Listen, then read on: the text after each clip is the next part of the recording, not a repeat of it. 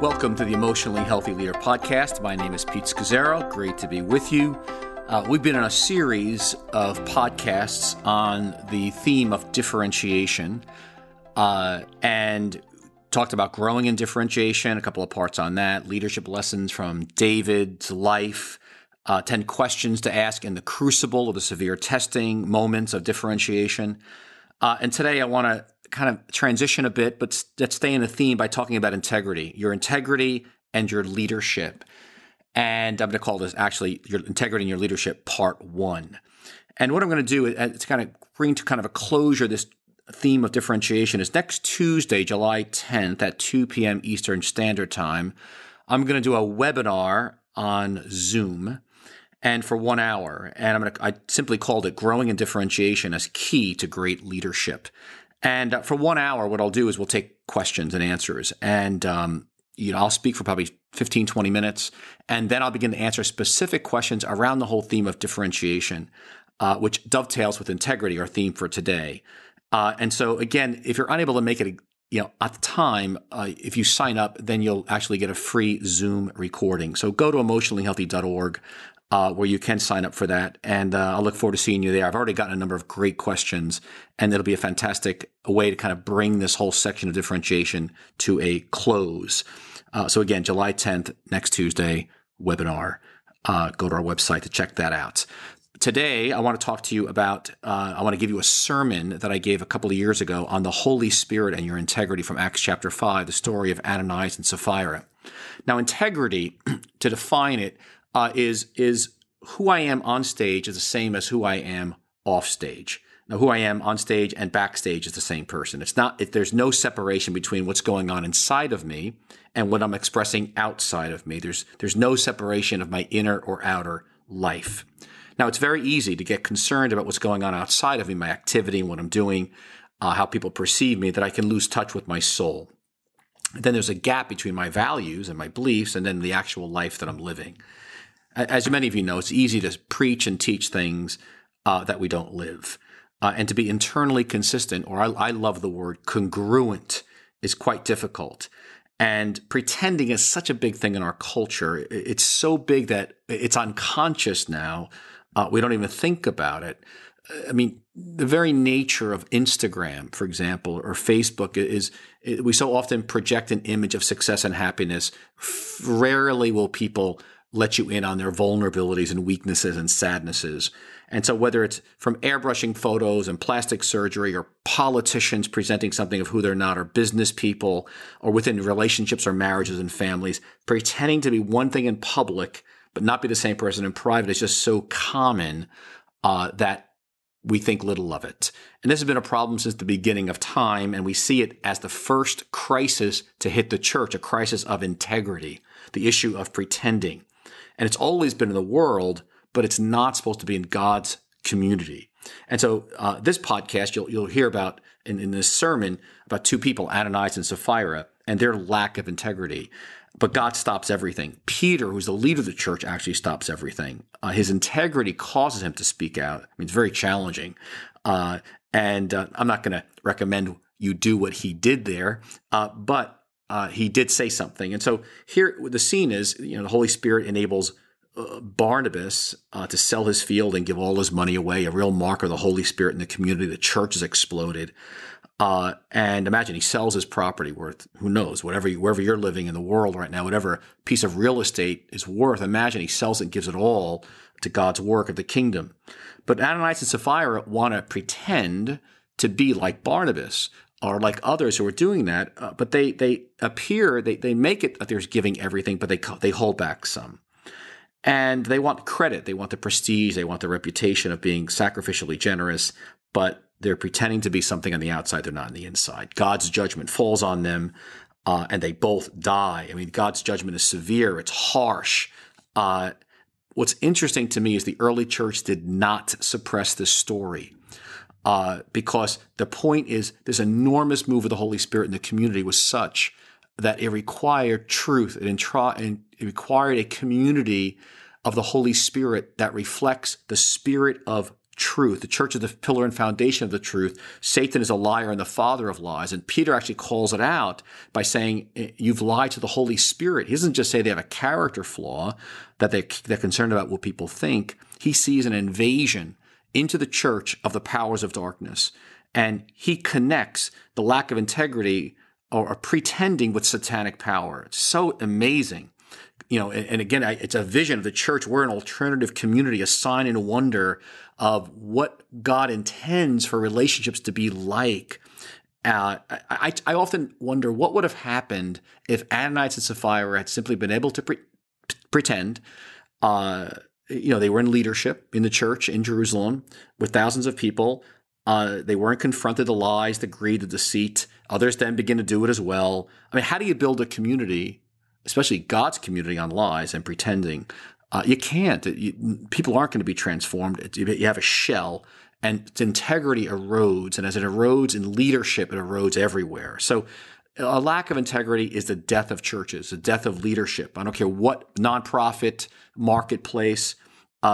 We want as much as possible as leaders in God's church that the gap between our role and our soul to be small. That's integrity. We're not perfect, but we want as much as possible by the Holy Spirit that who we are on the inside and outside goes together.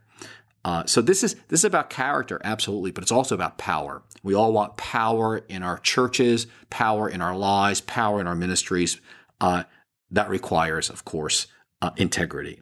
So I realize many of you are walking, you're jogging, you may be working out, driving, but let me encourage you to meditate on this text when you go home, in the next few days, Acts chapter 5. So enjoy this sermon I gave a couple of years ago. It's one of my favorites on the Holy Spirit and your integrity out of Acts chapter 5. And I hope many of you can join me on July 10th, Tuesday at 2 p.m. for that free webinar. Again, go to our website, emotionallyhealthy.org, and see if you can sign up and send your questions to me in the meantime. God bless you. Thank you, everybody. Here it is. Enjoy.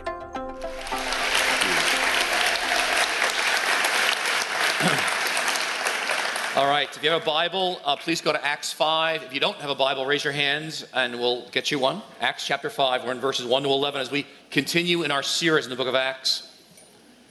And the theme is called the Holy Spirit and Your Integrity. The Holy Spirit and Your Integrity. So again, raise your hands if you need a Bible. Acts chapter 5, verses 1 to 11. Read an article recently on the 10 biggest lies in history.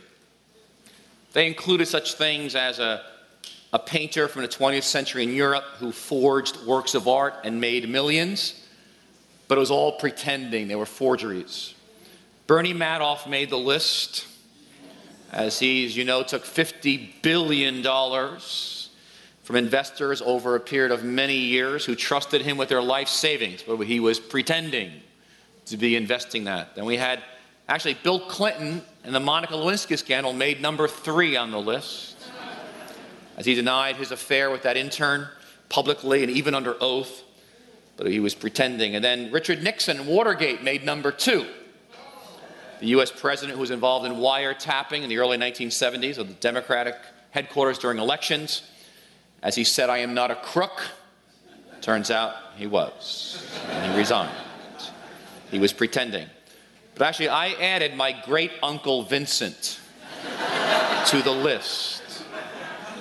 I didn't know Uncle Vincent, but I knew of him. Everyone looked up to Uncle Vincent. He was a doctor. He was very rich. But for decades, he had 2 sets of families going on at the same time. And the amazing thing was, one was in Brooklyn, and the other was in Queens.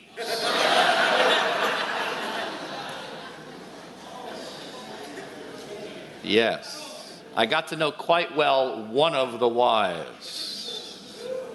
She had a lot of stories to tell me. But the issue of pretending to be somebody that we're not is so big in our culture that we don't even think twice about it. Everything from airbrushing photos, some of those handsome, hunky men out there and beautiful ladies we see in posters and magazines are airbrushed away, all their flaws. to plastic surgery, to now, as we're into the election season, politicians who will brand themselves and say almost anything to get our votes, to businesses. We know we get used to schemes and sales pitches. I was at my uncle, we have a pastry shop, as many of you know, and it was so interesting because there was this fellow that was coming to pick up a $50 cake, and he was pretending to pay. And I watched this whole episode, and I got sidetracked, and he actually was able to walk out without paying. But I realized it was all a pretend. But we pretend in our marriages often, we pretend in our families, we pretend in our relationships, and often what happens, we're one thing in public, and we're another thing in private. And so it happens in churches. In fact, I grew so disillusioned with the pretending going on in churches and Christian leaders, I quit church by 12 or 13. I was like, I was done. I mean, some of you are sitting there saying, yeah, I don't know if you're pretending too up there. You're looking at me. Is this new life the real deal or what? And you're checking it out. I had a roommate in college, that big guy. And as he moved in, and the other of us, we all knew each other. We didn't know him. And he's really big, and he claimed that he was a Golden Gloves boxing champion from Madison Square Garden. This was in New Jersey, where I was in school. And all year, he would always bring this up, that he was a Golden Glove boxing champion in New York City, and blah, blah, blah. And then one of my roommates got suspicious, by the end of the year, because he seemed to bring it up an awful lot. So he went and looked it up in the record books, and it turns out, no, he'd never fought in the Golden Gloves, let alone win. In fact, he'd never even been to New York City, it turns out. It was all a pretend. But, you can get to a point where I think he actually believed it himself. You can pretend so long, you actually think it actually happens. And it's such a common part of life. I think it's unconscious for so many of us. And so what's interesting in this passage we're going to read, this was the first crisis to hit the church. And it was all about pretending. It was a lack of integrity. And again, there's always been a lack of integrity in the world, all through history, and always been pretending. But it was never supposed to be in the church.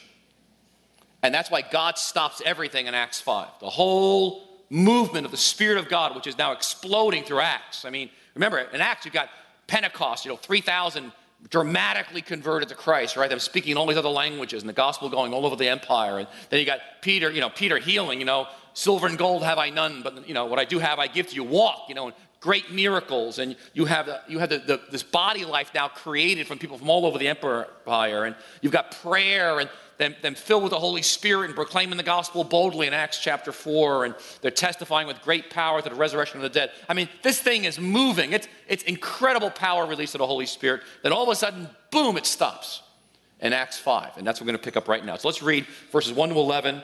And if you don't have a phone, or a Bible in front of you, just want to listen, try to picture the scene, and try to imagine this happening here today at New Life.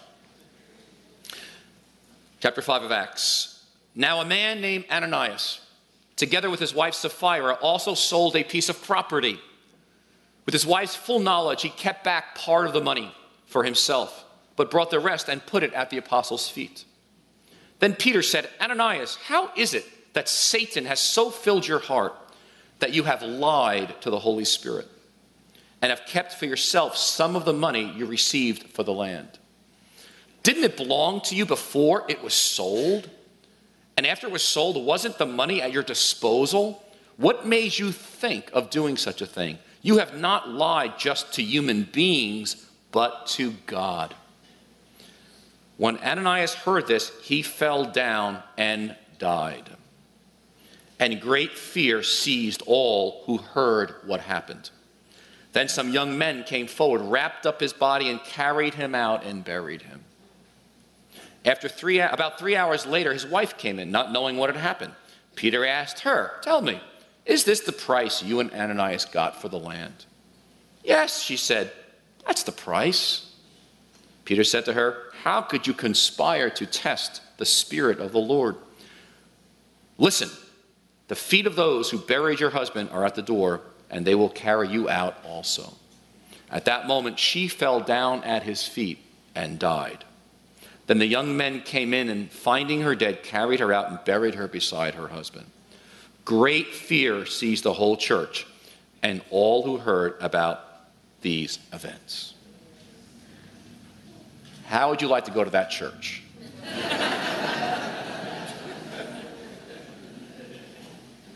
So here's the question I want you to ask yourself. How much of your life is divided or involves pretending? How much of your life is divided or involves pretending? And then how much of your life is wearing other people's faces and not your own? So just hold those two questions before you as we go into this text here. And what's interesting is the context actually begins at the end of chapter 4 here. As the Holy Spirit's poured out, there's this great community formed. And one of the fruits of the Spirit of God, He's active in your life, is you're no longer so worried and holding on to money as your source of security. And you start giving. You start giving it away to bless and serve other people. So what happens is people are now, in the early church, they're actually selling pieces of property and giving it all for the advance of the kingdom to serve the poor and what God's doing. And so Barnabas is mentioned here. Some of you know the name Barnabas, a fellow named Barnabas. He has sold his field, his house. Let's say in Queens it'd be worth $500,000 today. So he sells it and he comes and he brings it at the apostles' feet, and they take it. There's great rejoicing. I can just imagine the scene. They're, oh, Barnabas, slapping him on the back. Barney, way to go, and awesome, and everyone's excited and he's just popular and he's enjoying the praise of others. And so what happens is Ananias and Sapphira see this. And so they sell their field and their house for a couple $100,000. And it's interesting, they come and it says they lay it in verse 2 at the apostles' feet. They don't just give it to the apostles. They're going to be really submissive and committed and sold out to God. They're going to get on their knees, and hand it and put it at their feet. Sold out for God. But it says here they kept back part of it. They didn't give. They made believe they were giving all of it. They said they were giving all of it, but they didn't. They were just giving a part of it. And so they were lying. They were pretending to be something on the outside in front of everybody than what they really were on the inside. And Peter says to them, you didn't have to do this. I mean, no one's putting a gun to your head. You can just give what you're giving, and that's great. But why did you have to lie? Why did you have to pretend? Why did you have to lack integrity? Why did you put on a show? And then boom, God's judgment falls on Ananias, and he drops dead on the spot. Could you imagine? I mean, would you stay in the service? I'd run out of this place. And then his wife comes in 3 hours later in verse 7. I mean, she's got the opportunity to come clean. But she doesn't. She lies. She pretends. And boom, she does. And so it says in verse 11, great fear seizes them all, fear of the Lord. You better believe it. My goodness. I'm thinking last week, Rich got to preach on healing and the power of God and stand up who wants healing. And we're like, yeah, awesome. Today I got funerals. I'm thinking to myself, I got a raw deal today. Today we're carrying people out who are pretending. I thought about it. You say to someone says, you see someone going outside church and say, hey man, I'm praying for you, but you're lying. I'm thinking, oh my gosh, so easy to do. And but what's interesting is that the early church does not suppress this story. I mean, if I was writing the history of the early church, I would not have included this story. But they made sure that this story was written down, got a lot of space. And there's a parallel to this story in the book of Joshua. When they came into, if you remember the story, when they got freed from Egypt and they were actually going to conquer the promised land. And God's given them this tremendous life in the promised land. But what happens in the middle of it, in Joshua chapter 7, there's a guy named Achan. And he lies also about, an issue has to do about money. And the same thing happens. All of a sudden, there's a disaster. They start losing all their battles, and the whole thing stops until this issue of integrity and truth is dealt with. It's fascinating. So this got recorded, and I agree with most scholars, this is a parallel to the book of Joshua. There is something incredible God is bringing his church into. There's something incredible, friends, God's bringing you into, us into. But the Lord's making a point here about the Holy Spirit is about many things. But one of the critical issues, he's about integrity. That who we are on the outside is who we are on the inside. That we don't pretend like the world does. But in the church, things are authentic. They're real. They're honest. They're genuine. And so I understand how easy it is not to have integrity. I mean, I know what it's like to pretend. I know how easy it is to be one thing on the outside and another on the inside. Or I like to say, it's easy not to be congruent. For example, when I was a kid in elementary school, I had a very difficult time with traditional learning. Sitting in a classroom drove me crazy, especially since most of the teaching was boring. And I remember sitting there in 7th grade, and my mind would be wandering in class, and I'm sitting there, and I didn't want them to know that I was daydreaming. So I'm looking, I'm nodding. I'm pretending that I'm listening. And so I was learning even then to pretend. And I remember when my teacher in 7th grade was a Sister Catherine, and she'd say, "Scazzaro, are you paying attention?" And since I'm wearing the face, I'd say, "Yes." Because I just saw Billy Coviello get a beating. And I'm thinking to myself, I do not want a beating. So then, of course, I know what might be happening next. She asked me a question. And of course, I'd fake that too, hoping I'm in the right subject or at least the right country, It's funny, so I learned pretending early. Then I'd go home to be with my parents. And my parents had many expectations of their children, and what their ideal would be like and what our lives were like. But I didn't want to fulfill any of them. And I remember sitting there at the dinner table thinking to myself a lot, they have no idea who I am. I'm nodding, I'm participating, and I am living a total double life. And I remember my father had this phrase, "If you ever dare do this, I will break your legs." That phrase stuck with me well. And so I would pretend, I'd put on a pretend face for years at my home. And then, of course, I got a little bit older, I started to be interested in young girls and young guys, so I'd put on a face and say, "Hello," And then if they were interested in somebody very intellectual, I would try to be intellectual, If they were interested in someone very suave, I'd try to be suave. It never worked, If they wanted, an athlete, I'd try to be very athletic. Whatever, I'll put the face on whatever's going to help, get me where I got to go. And then you go to work, and, it's funny because we go from school to work, and there's still a pressure to be guarded. And what happens is you end up putting up a wall at work. And some of you know exactly what that's like. And we learn this at work. So some of you are teachers and work in the educational system, or even police officers, you work for the city. And you can't even imagine being yourself because they throw you right out. So you end up putting a face on and a pretend. And then you're in business, the same thing, or maybe social work, or you're a student in school. It goes on. But here's the, what happens, we end up wearing masks. And it's funny, if we did a cultural analysis of which culture pretends more, every culture has pretending in it. We just all do it differently, different angles on it, and some to a greater or lesser extent. But you see, that's why we should never be surprised that there's pretending in the church. Or there's hypocrisy. Of course. We're reared on it. Do you understand? People are it's life. And so no one thinks twice about it. So of course there's pretending. But here's what God's saying in this passage here is, it doesn't belong in the church. That where the Holy Spirit is, He is a spirit of truth. And the church is the pillar and foundation of the truth. And we don't wear masks here because you can't build community with masks. Because you don't know who you're talking to.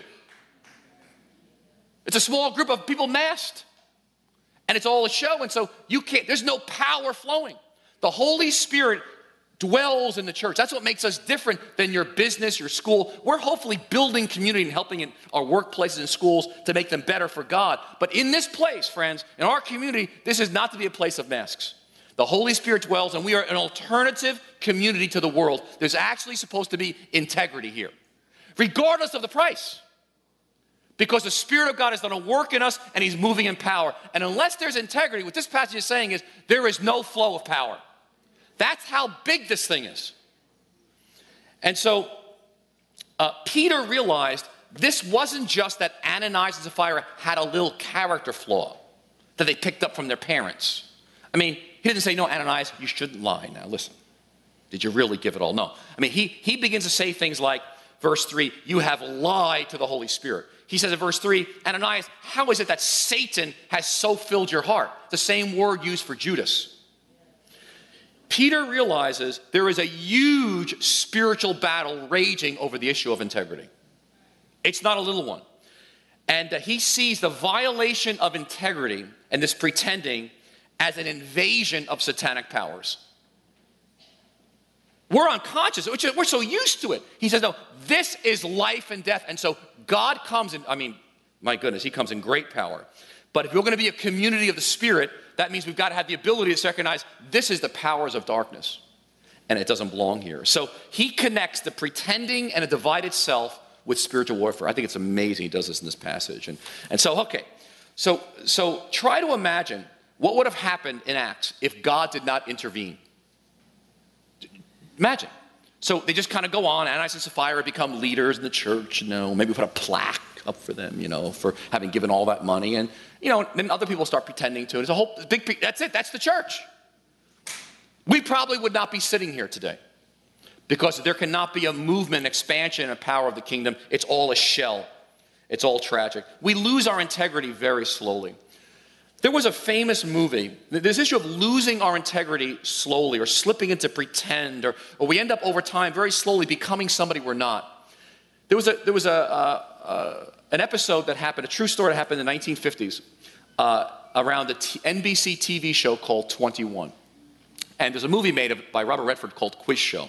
It's worth watching. It's a true story about a guy named Charles Van Doren. And he was about 30 years old when he first got on the program. That's him to the right. And his father was a famous Pulitzer Prize-winning poet. His father taught at Columbia University, and he was an instructor at Columbia University in English. And so what happened was the show 21, it was the most popular show in the 50s.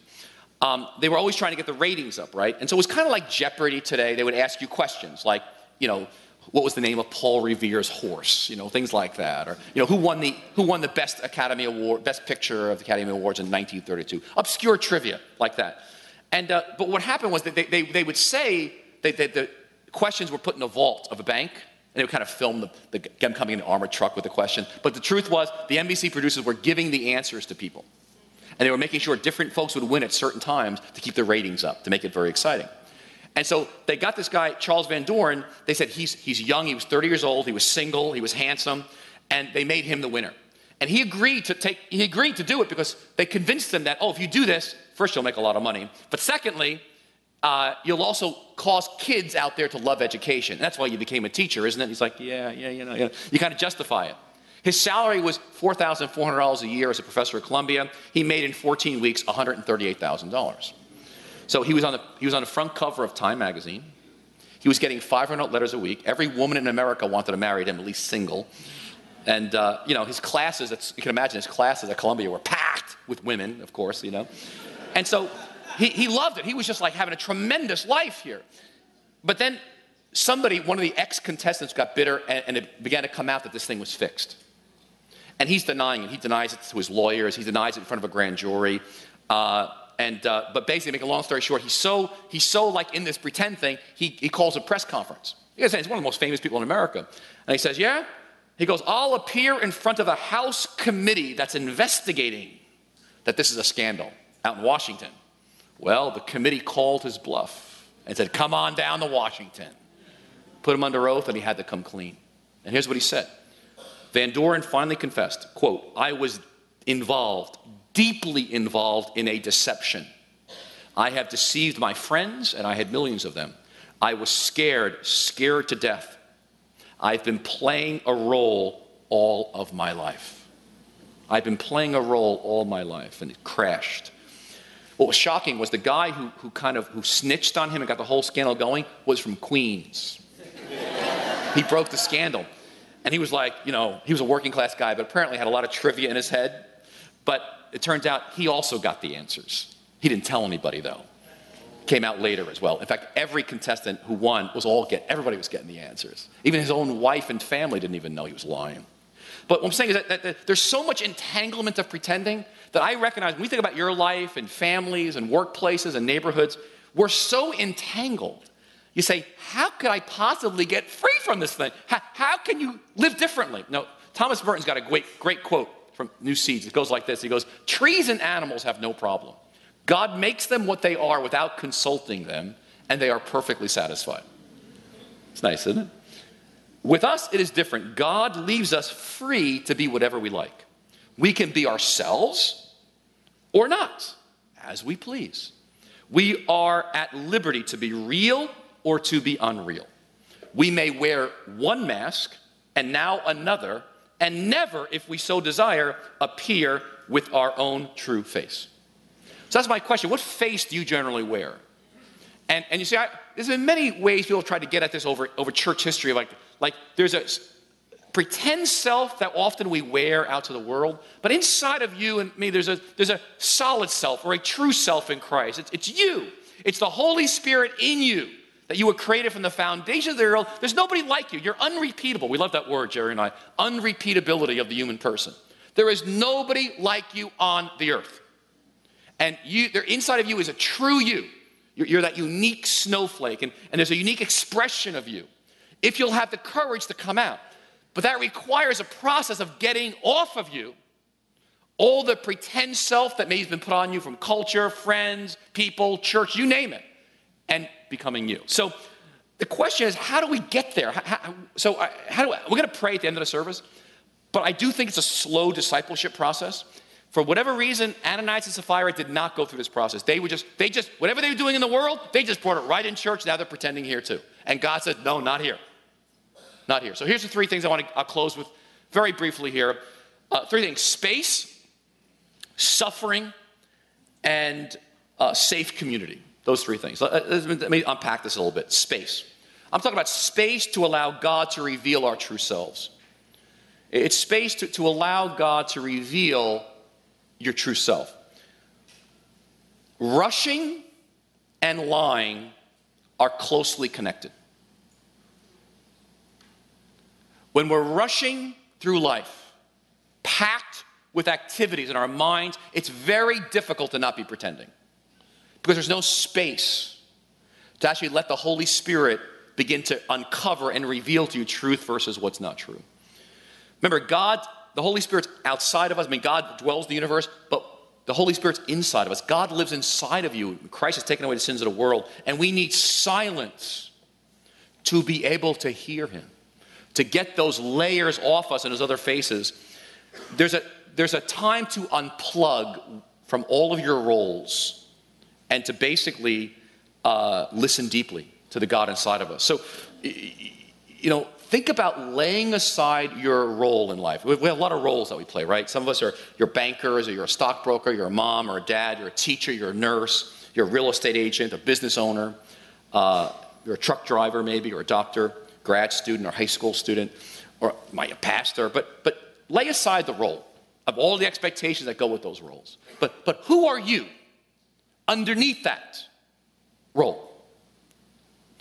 So there's a great poem, which I'm going to only read a part of the poem here, and it's by May Sarton. Some of you may know her.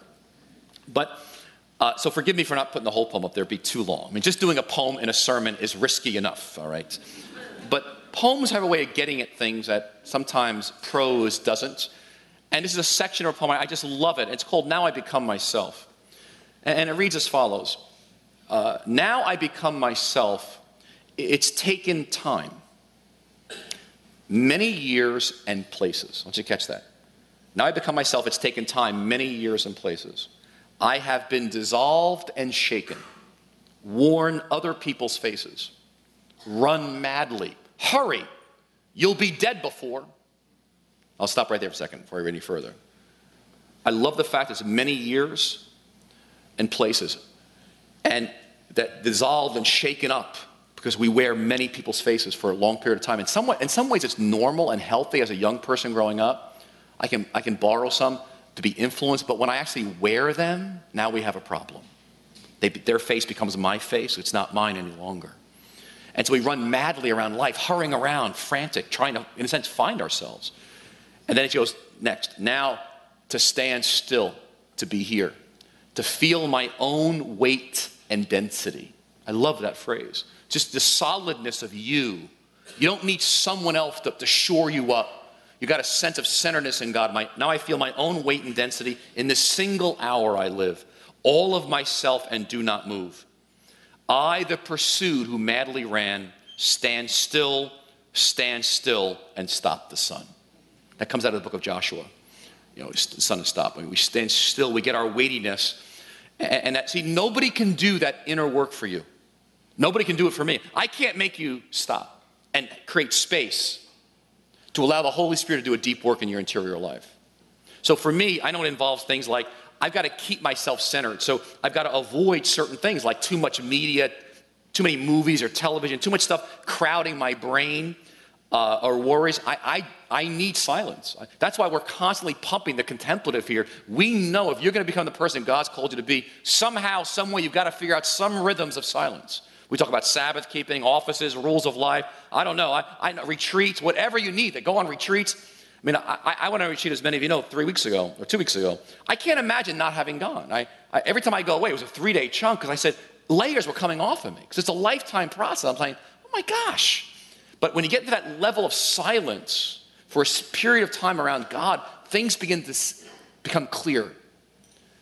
And but it's difficult to be still, to create the space, because there's nothing in the culture creating space. But we are different than everybody else because of Christ. But it's not just that. There's also suffering. And I don't have time to say a lot about this. I like in the poem, she actually brings up the issue of suffering. But Richard Rohr said it well. He says, I don't know anybody who becomes their true self without great suffering. And as I heard that, I said to myself, that is true. The suffering comes, I think, in two forms. I think part of it is internally, it's very hard to confront one's own hypocrisy. It's very hard to confront the fact that I'm not living what I'm speaking. And to have this, create the space for that deep inner work. It's a death, no question about it, to let the Holy Spirit in those places. What would it have cost Ananias and Sapphira to be able to not be jealous of Barnabas? Because they were probably jealous of all his popularity and all that. And be happy for Barnabas. You follow me? Barnabas has different calling in his life. But to go there, be part of the community, take their spot, and be authentic. Yeah, I'm giving, whatever, $50, and that's it. But I'm happy. But not pretending, just being themselves. But it would have cost clearly some work internally. But then there's external work, too. I mean, it's external suffering. Friends, some of us, we're afraid. We'll say, if I became myself, if I was myself, Pete, there would be people mad at me. Yeah. I would be misunderstood. Maybe. I would lose some money. Perhaps, but at least you'll have your soul. If you think you're late, so I'm so late, I'm in my 50s or 60s or 70s, I'm still coming to my true self. No. Friends, it takes time. This is a lifetime journey. But there's a third factor, and it's called this. You need safe community to come out. We have this phrase here in our rule, our little monastic rule at New Life. It's called alone together. And if you're around New Life for a long period of time, if you go to the spiritual formation retreat in a couple of weeks, you'll experience being alone together. But what that means is we want you to be who God called you to be. But you also need to be around some safe people. You can't do this alone. It takes a community because it's so foreign from the world out there. Parker Palmer likes to use the illustration. We're like our true self is like a wild animal in the woods. We've been so beat up and chased down that we're hiding. And we're afraid to come out. Because if I really come out and you find out who I am, you're gonna reject me. And so I stay in hiding behind the bushes. And so what we need is a community in a healthy place where we're saying, come on out. You can be yourself and we'll still love you. You can be whoever God's called you to be and we still accept you. But to create that kind of environment where I'm not trying to fix you, save you, advise you, make you like me, friends, that takes a lot of maturity. That, friends, is ideally what we want to be at New Life Fellowship. If you're a parent, you want your children not to be what you want them to be what God created them to be. But how much more of a church? We want transformation to be that we become our true selves in Christ with integrity. We're the same on the outside as the inside, and that's the great gift we give the world. But we are much like, a bird in a hand. Your person is like that little bird. Now that little bird, if handled improperly, you can crush it. And some of you have been wounded here in this room. You've been crushed. You've been beat up, and you're sitting there saying, I don't trust anybody. You got your walls up, and you're like, yeah. Keep talking, Pastor P, But you can take the feathers off that bird, right? Some of you know what that's like. Some of you have been dropped. You thought these people were actually caring for your true self, and they dropped you. But do you realize God made you? That inside of you is the beautiful image of God. And now the Holy Spirit's in there to free you from living a double life. And free me that we might actually walk with integrity. And so ideally, we talk about being a safe community. Our goal is that we actually launch each other, that you fly. You were meant to fly. There's no life like yours anywhere. And that in those hands of God and hopefully of good, healthy people, you're invited to go and fly. Let me close with a little story here. And it's a story it's a true story of a fellow in our small group. His name is Wenwei. And he was here first service. I wish he was here second. I'd have him stand up. He's a doctor. And he works with cancer patients. And Wenwei, I think, had the experience of being in a safe community. And so he's come out. I've watched him over the year, and he's like a different person now than when we first met him. And he knows it. And so he tells me that when he goes and sees a patient, you have 10 to 15 minutes because of the way things are structured financially for a hospital. And a patient gets to talk up to 17 seconds. But then you're expected to interrupt that patient and break in so you can get moving. You've got to get out of there for the next patient. And so he's now with a patient of his who's 75 years old. Big guy. Now I want you to understand, Wenwei is originally from Laos. He's Chinese. So he's thin and short. The 75-year-old man is African-American, Native American, and he's really big. Okay, so you got to get the contrast here, the two people. So this 75-year-old man, his patient, only has 1 to 2 years to live. Okay? And Wenwei could see the guy was lonely and was longing to be comforted. And so Wenwei, he doesn't do the 17-second rule of shutting them off. And he doesn't do the 10 to 15-minute rule. I mean, he's just kind of like expanding the timeout. And so he says to the guy, the 75-year-old man, he says, "May I hug you?" Now, you don't do that. I haven't gotten a hug from a doctor. I don't know. Maybe some of you doctors can hug me on the way out. But he says, "May I hug you?" And he said, I felt like this was part of his healing process. And even though it's rarely done. And so he hugs the man, and they embrace. And that's the end of the visit. 4 weeks later, the man's daughter comes in. And she's tough. And she doesn't trust Wenwei. And she's got a lot of hard questions for him. What's going on like that? And so he explains the medical plan, etc. And then as he explains it, the 75-year-old father says, "No more chemotherapy. No more." And so Wenwei had learned one of our skills, the community temperature reading. And some of you know what that skill is. And so he says, okay. Wenwei says, "Hey, may I ask you a question?" So he says to the 75-year-old man, "What are your hopes and wishes?" And then the man says, "I want you to hug me again. And give me your spirit." It comes out of a whole Native American tradition. And so Wenwei says, "This is what we're going to do. We're going to put our chairs together." He kind of puts some chairs face to face. He goes, "I'm going to hold your hands, and you're going to hold my hand. We're going to grasp hands.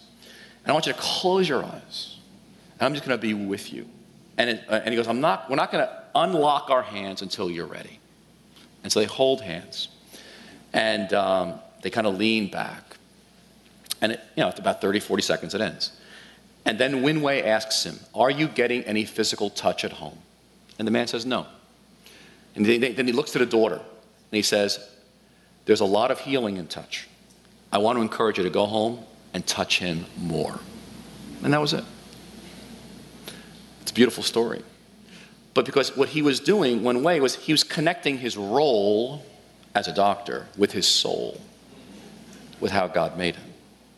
He's a very warm, affectionate, touchy guy. You're with him, you just feel love coming out of him. But he was able to get beyond the prescribed role from the hospital administration of what he should be doing and let God come through him to be something that was wonderful. What would it look like for you to get beyond your role expectations of other people and authorities and actually be yourself in that role? How different might your life be if you weren't pretending to be something on the outside that you weren't on the inside?